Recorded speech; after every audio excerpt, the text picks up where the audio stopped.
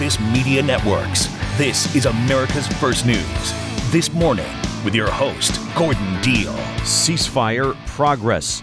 Good morning, I'm Gordon Deal, along with Nicole Murray on this Tuesday, February 27th. Glad you could be with us. Here's what we have for you this hour. President Biden says he expects a pause in fighting between Israel and Hamas by early next week. Congressional leaders convene at the White House today to discuss government funding to avoid a government shutdown. The Supreme Court is weighing arguments about laws in Florida and Texas that aim to regulate social media content. And how the group of baby boomers known as Beatlemania boomers face a looming retirement crisis. It's bad timing. I'm just a couple years behind that group, and I remember this. The Great Recession hobbled them, and what it did was it hit them right at their peak earnings years. These Beatlemania boomers were in their 40s, like 41 to 47 or 8 in 2008, 2009, 2010, and it just decimated their savings.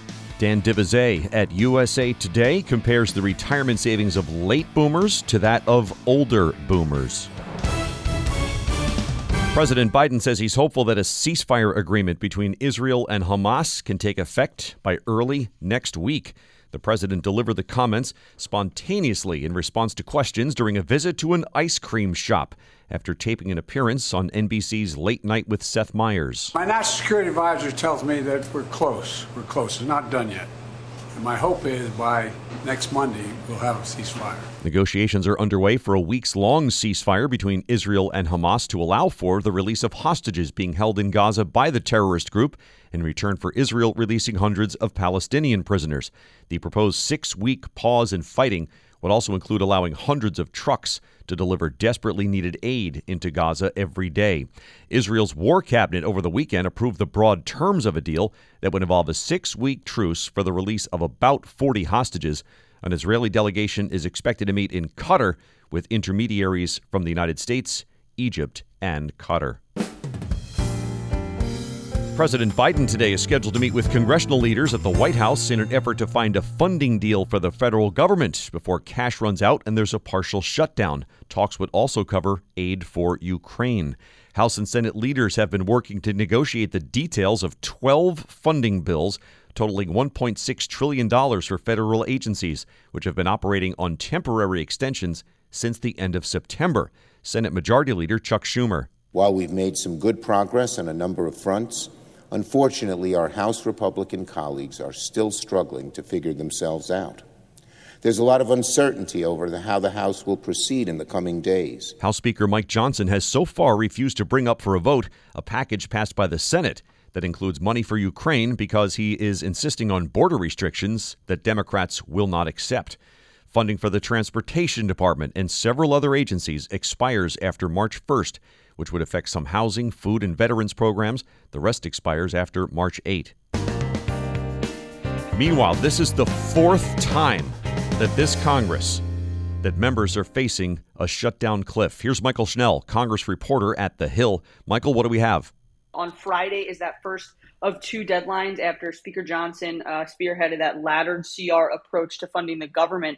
And right now, there's no clear path to how Congress will avert that partial government shutdown on Friday. 4 appropriations bills are due on Friday. We have not even seen the compromise legislation for that deadline. Schumer came out with a Dear Colleague Sunday night, essentially saying that lawmakers had hoped to release those compromise bills over the weekend, but pinning the blame on Republican infighting, saying Republicans had, it's clear Republicans needed to chat before we could get any of this off the finish line, over the finish line. So essentially blaming Republican infighting. Speaker Johnson, though, shot back and essentially said that the reason for this holdup is because of new demands that Democrats have brought to the table. And then at the last minute of these negotiations. So we're seeing this early signs of this blame game, all of which is not a good sign for the prospects of Congress averting that partial government shutdown by Friday. All right, so if we get to the one partial government shutdown this Friday, does that sort of kick the door wide open for another one the following Friday? Yeah, so I would even go to say that, Gordon, this Friday deadline is in a lighter lift for Congress. Only 4 appropriations bills are due on Friday. The other 8 are due next week. So I think what we're looking at right now is, at least a few continuing resolutions, whether that be a continuing resolution that completely moves the 2 deadlines, or maybe a few that will extend funding for some of those departments and agencies. Right now, it's all up in the air, but the expectation that there will likely have to be at least one stopgap bill, a few stopgap bills, because again, Congress just does not have a path to averting a shutdown. We haven't even seen the compromise bills. Lawmakers need to have time to parse through the specifics of that legislation. And then there's just the issue of time and scheduling. The Senate is back in this week, but the House doesn't even return to session until Wednesday. That deadline's on Friday. That's only 3 voting days to get this done. And again, we don't even have the text yet. So it's a very heavy lift right now for Congress. Man, we're speaking with Michael Schnell, congressional reporter at The Hill. Her story is called Lawmakers Race to Avoid Looming Shutdown as Blame Game Begins. There's a deadline this Friday, then again another one on March 8. But some lawmakers have said no more continuing resolutions. Yeah, I mean, that's also what we heard in January, Gordon, when we heard Speaker Johnson even before that saying, I'm done with continuing resolutions. What happened in January? Congress was up against the deadline. Their work wasn't done. We did not have those compromise bills. So another continuing resolution was passed. And look, Democrats have made clear that they don't want the government to shut down. So the thing is, the catch here is that any continuing resolution that passes, really, any government funding bills in general, because of the filibuster in the Senate, will require bipartisan support and bipartisan cooperation. So even if we see some Republicans now saying that they're done with continuing resolutions, there'll be enough Democrats and some Republicans in support to get this over the finish line, though that then begs the question of how safe is Speaker Mike Johnson with the gavel, because, of course, Republicans, we've seen them time and time again in this Congress become frustrated with the Speaker for cutting spending deals with Democrats. In fact, that was the reason why former Speaker Kevin McCarthy was ousted from the top job. How can this actually get done? I mean, kind of, how do we get here? Yeah, $1 million question right there, Gordon. Look, in a perfect world, what'll happen is that appropriators will come to an agreement. Leaders will come to an agreement that's likely going to require Republicans from, moving away from some of their conservative policy demands. We'll see those compromise bills, and then it's just a good old-fashioned voting in the House and Senate if nobody holds this thing up. Things could get done by the end of the week. But again, I mean, this is Congress, so nothing is ever perfect. In fact, this is the 118th Congress, and nothing has really been perfect in this year. These, what have they been, 14 months of this Congress. So what we're likely going to see is we could see a partial shutdown, or we're likely going to see some short-term funding bills to once again kick the can down the road. Thanks, Michael. Michael Schnell, Congress reporter at The Hill. By the way, there's new video up on our social media pages called When the Mic is Off. Nicole is giving a behind-the-scenes look at the show. You can find it on Facebook or X at This Morning Show. On Instagram, it's at This Morning with Gordon Deal. Pure opportunity. It's what Michigan is all about. The opportunity to do more. The opportunity for all businesses to reach their full potential. Visit michiganbusiness.org/radio to discover all the ways the MEDC is helping Michigan thrive. Thanks for spending time with us. Welcome into Tuesday. The Supreme Court may be skeptical of the laws passed by Texas and Florida to regulate big social media companies like Facebook, YouTube, TikTok, and X. The justices spent nearly 4 hours yesterday on a case that could change the way millions of us interact with social media ahead of the presidential election. That said, the justices appeared to struggle with how to assess the huge First Amendment implications of the controversial legislation. Justice Amy Coney Barrett. Some say that, for example, TikTok might have boosted pro-Palestinian speech and reduced pro-Israel speech. That's a viewpoint, right? And if you have an algorithm do it, is that not speech? In 2021, when Donald Trump was banned from Twitter after the January 6th Capitol riot and conservative activists asserted that their views were being suppressed, Florida and Texas passed laws requiring the platforms to post nearly all user content without regard to the viewpoints expressed. The laws would severely limit the ability of social media companies to kick users off their platforms or remove individual posts. 20 minutes now after the hour on This Morning. Here's Nicole Murray. And now, the 3 big things you need to know. Number 1. President Biden says he hopes a 6-week ceasefire between Israel and Hamas can take effect by early next week. And then we've got at least a principal agreement. There'll be a ceasefire while that takes place. Ramadan's coming up, and there's been an agreement by the Israelis that they would not engage in activities. The deal would also call for the release of the remaining hostages and additional humanitarian aid. Number 2. President Biden will host congressional leaders at the White House today to discuss a plan to avert a government shutdown. Federal agencies have been operating on temporary extensions since September 30th. Senate Minority Leader Mitch McConnell says Congress needs to get the job done. Without action by Friday, the country would face needless disruptions to agriculture, transportation, military construction, and essential services at the VA. Government funding deadlines are March 1st and March 8th. Number 3. Former President Donald Trump has begun the process of appealing the $454 million judgment against him in his New York civil fraud case. A justice determined Trump inflated his net worth to receive tax and insurance benefits. A Kentucky wrestler has been arrested after strangling one of his younger teammates. Charles Escalera, a 21-year-old Campbellsville University student, has been charged with second-degree murder and is being held on a $2 million bond. The deceased has been identified as 18-year-old Josiah Kilman, Campbellsville University President Joseph Hopkins. This shakes us that this could happen even in this beautiful place of quiet and beauty. But it does remind us that we must always be on guard. This is the fourth death of a young person on a college campus in the last month. A female golfer was recording herself practicing her swing at a driving range when a stranger started offering some unsolicited advice.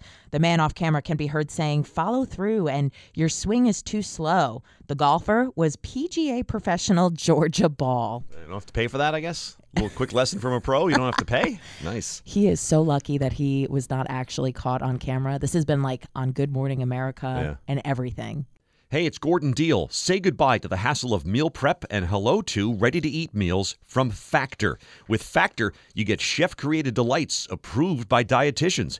Choose from over 35 mouth-watering options each week, plus over 55 nutrition-packed add-ons. Stop spending precious time cooking and cleaning. Factor offers restaurant-quality meals in 2 minutes. From dinners to breakfast, snacks, and smoothies, Factor is the perfect solution if you're looking for fast, upscale options.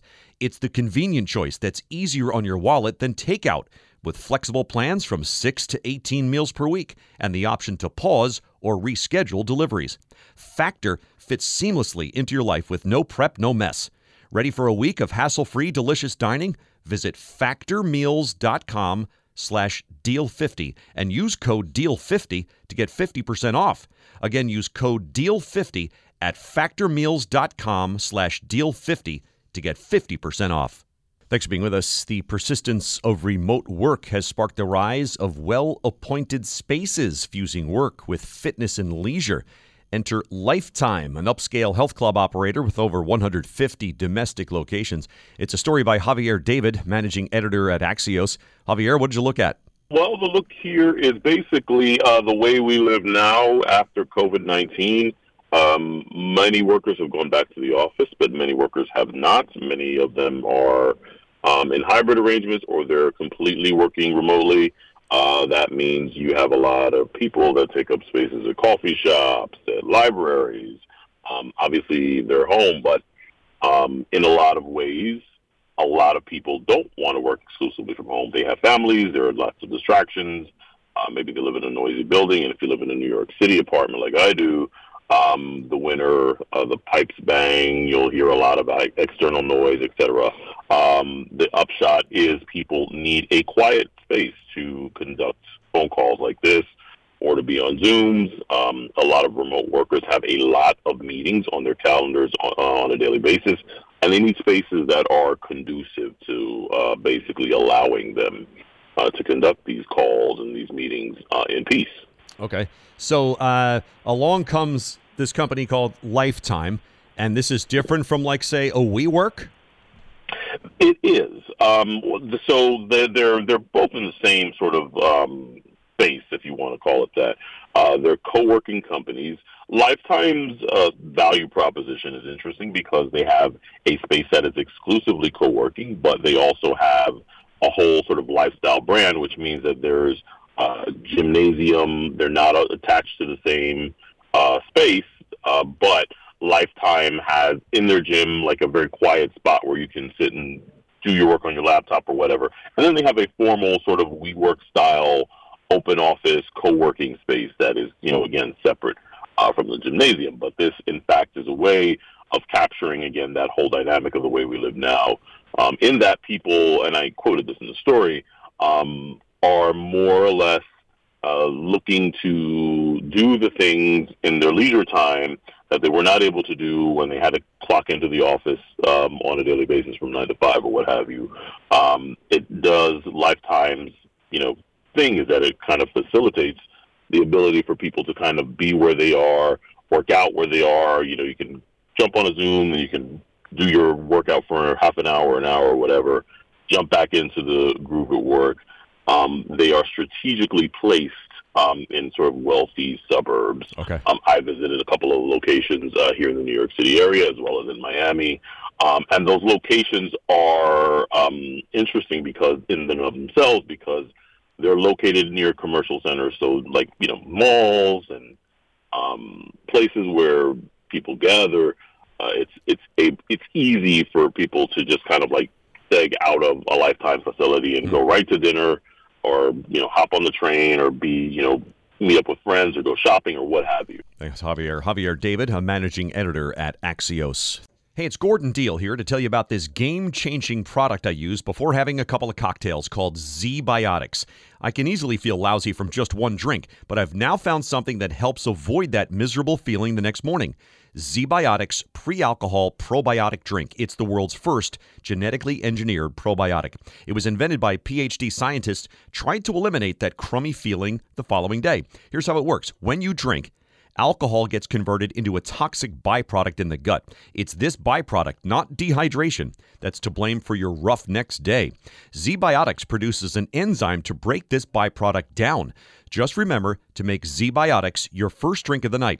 Whether you're sitting down at home for movie night or maybe out with friends, drink responsibly and you'll feel your best tomorrow. Go to zbiotics.com/Gordon to get 15% off your first order when you use Gordon at checkout. That's zbiotics.com/Gordon and use the code Gordon at checkout for 15% off. Taking the day's information and helping you make sense of it all. We're here for you every morning. You're listening to America's First News. This Morning with Gordon Deal. Thanks for joining us on this Tuesday, February 27. Gordon Deal with Nicole Murray. Some of our top stories and headlines. President Biden says a Middle East ceasefire and hostage release could come early next week. Congressional leaders meet today to discuss avoiding a government shutdown. FTC suing to block the merger of Kroger and Albertsons. Polls open at 7 a.m. for Michigan primary voters. The UN atomic watchdog says Iran reduced its stockpile of near-weapons-grade nuclear material. Record warm temps could reach Chicago and St. Louis today. And the New York City med school that's now free. That story in about 20 minutes.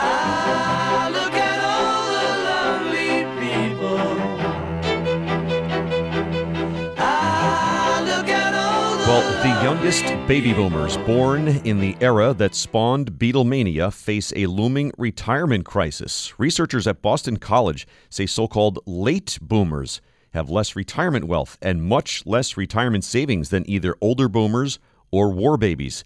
Insight from Dan Divizet, personal finance reporter at USA Today. Dan, what are we learning? That people born between about 1960 and 1965, which is sort of the Beatlemania era, have a lot less retirement wealth and a lot less retirement savings than older people, the older boomers, the war babies, the silent generation, and we learn also less retirement wealth than the generations coming after them. Why that specific group of like 1960 to 65? It's bad timing. I'm just a couple years behind that group, and I remember this. The Great Recession hobbled them, and what it did was it hit them right at their peak earnings years. These Beatlemania boomers were in their 40s, like 41 to 47 or 8 in 2008, 2009, 2010, and it just decimated their savings, their salary, their employment. A lot of them ended up jobless, and it hit them at the peak of their careers. That group, I guess, for emergencies? Were they tapping all kinds of savings, including perhaps retirement savings?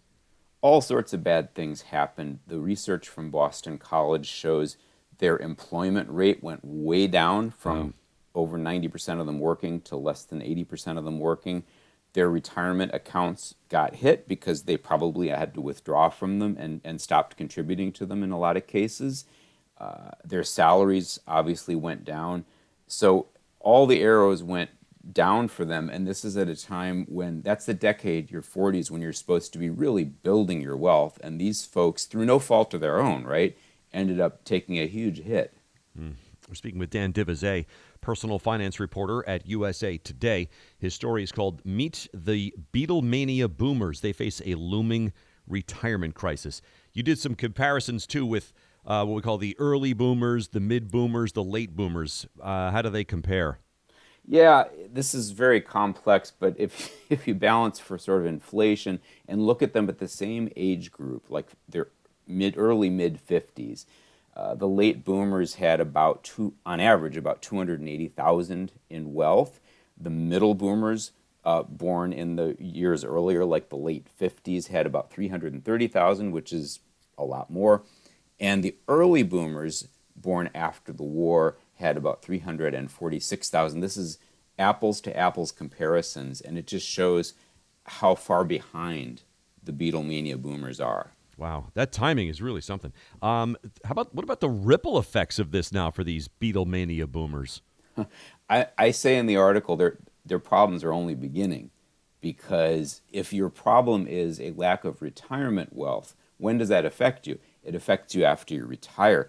And these folks, again, I'm just a couple of years younger, they're going to retire. They're retiring now. So their problems are coming in the next decade, 2 decades, 3 decades, as they have to sort of recalibrate their spending plan for the last, 20, 30 years of their lives. Jeez.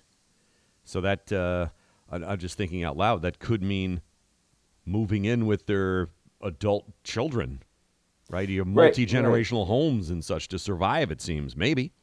Their kids, I think, are millennial age for the most part, may end up having to care for them because they may not be able to afford long-term care. There's that huge wealth transfer we keep talking about. Boomers have the most wealth ever. Well, not so much with these late boomers. They don't have as much wealth to transfer. So it's not just going to affect them in their golden years. It's going to affect their kids. Wow. How about the woman you profiled, that Jerry Lynn? What has she gone through? Oh, gosh. She's a great example of this. She's about the age that I am, a couple years younger, but she took a huge hit to her career. She was working as a pretty well-paid office manager, had a stable job. She lost it in 2008. It wasn't until 2011 that she picked up another really good job. She was sort of gigging in those intervening years, working at Applebee's. Nothing against Applebee's, but she had erratic hours and wasn't picking up enough hours.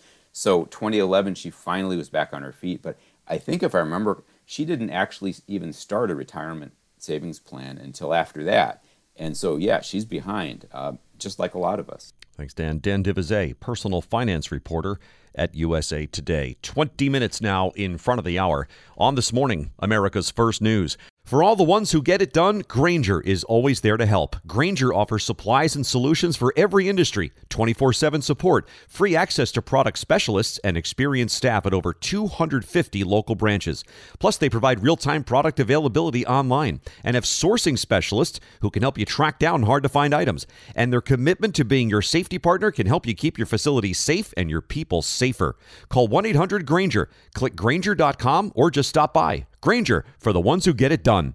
Thanks for spending time with us. Welcome into Tuesday. By the way, new video up on our social media pages called When the Mic is Off. Nicole is giving a behind-the-scenes look at the show. You can find it on Facebook or X at This Morning Show. On Instagram, it's at This Morning with Gordon Deal. Time now for the mic drop. Here's this morning's Mike Gavin. Good morning. Well, you have a couple of stories about people doing what they have to do to get where they're going. Let's start in the air, where we'll do almost anything to get comfortable on increasingly cramped airline flights. So it's not surprising that people are trying out a new method being touted on TikTok. Multiple videos with millions of views have surfaced on the platform showing airplane passengers using the seatbelt to keep their feet up on the seat.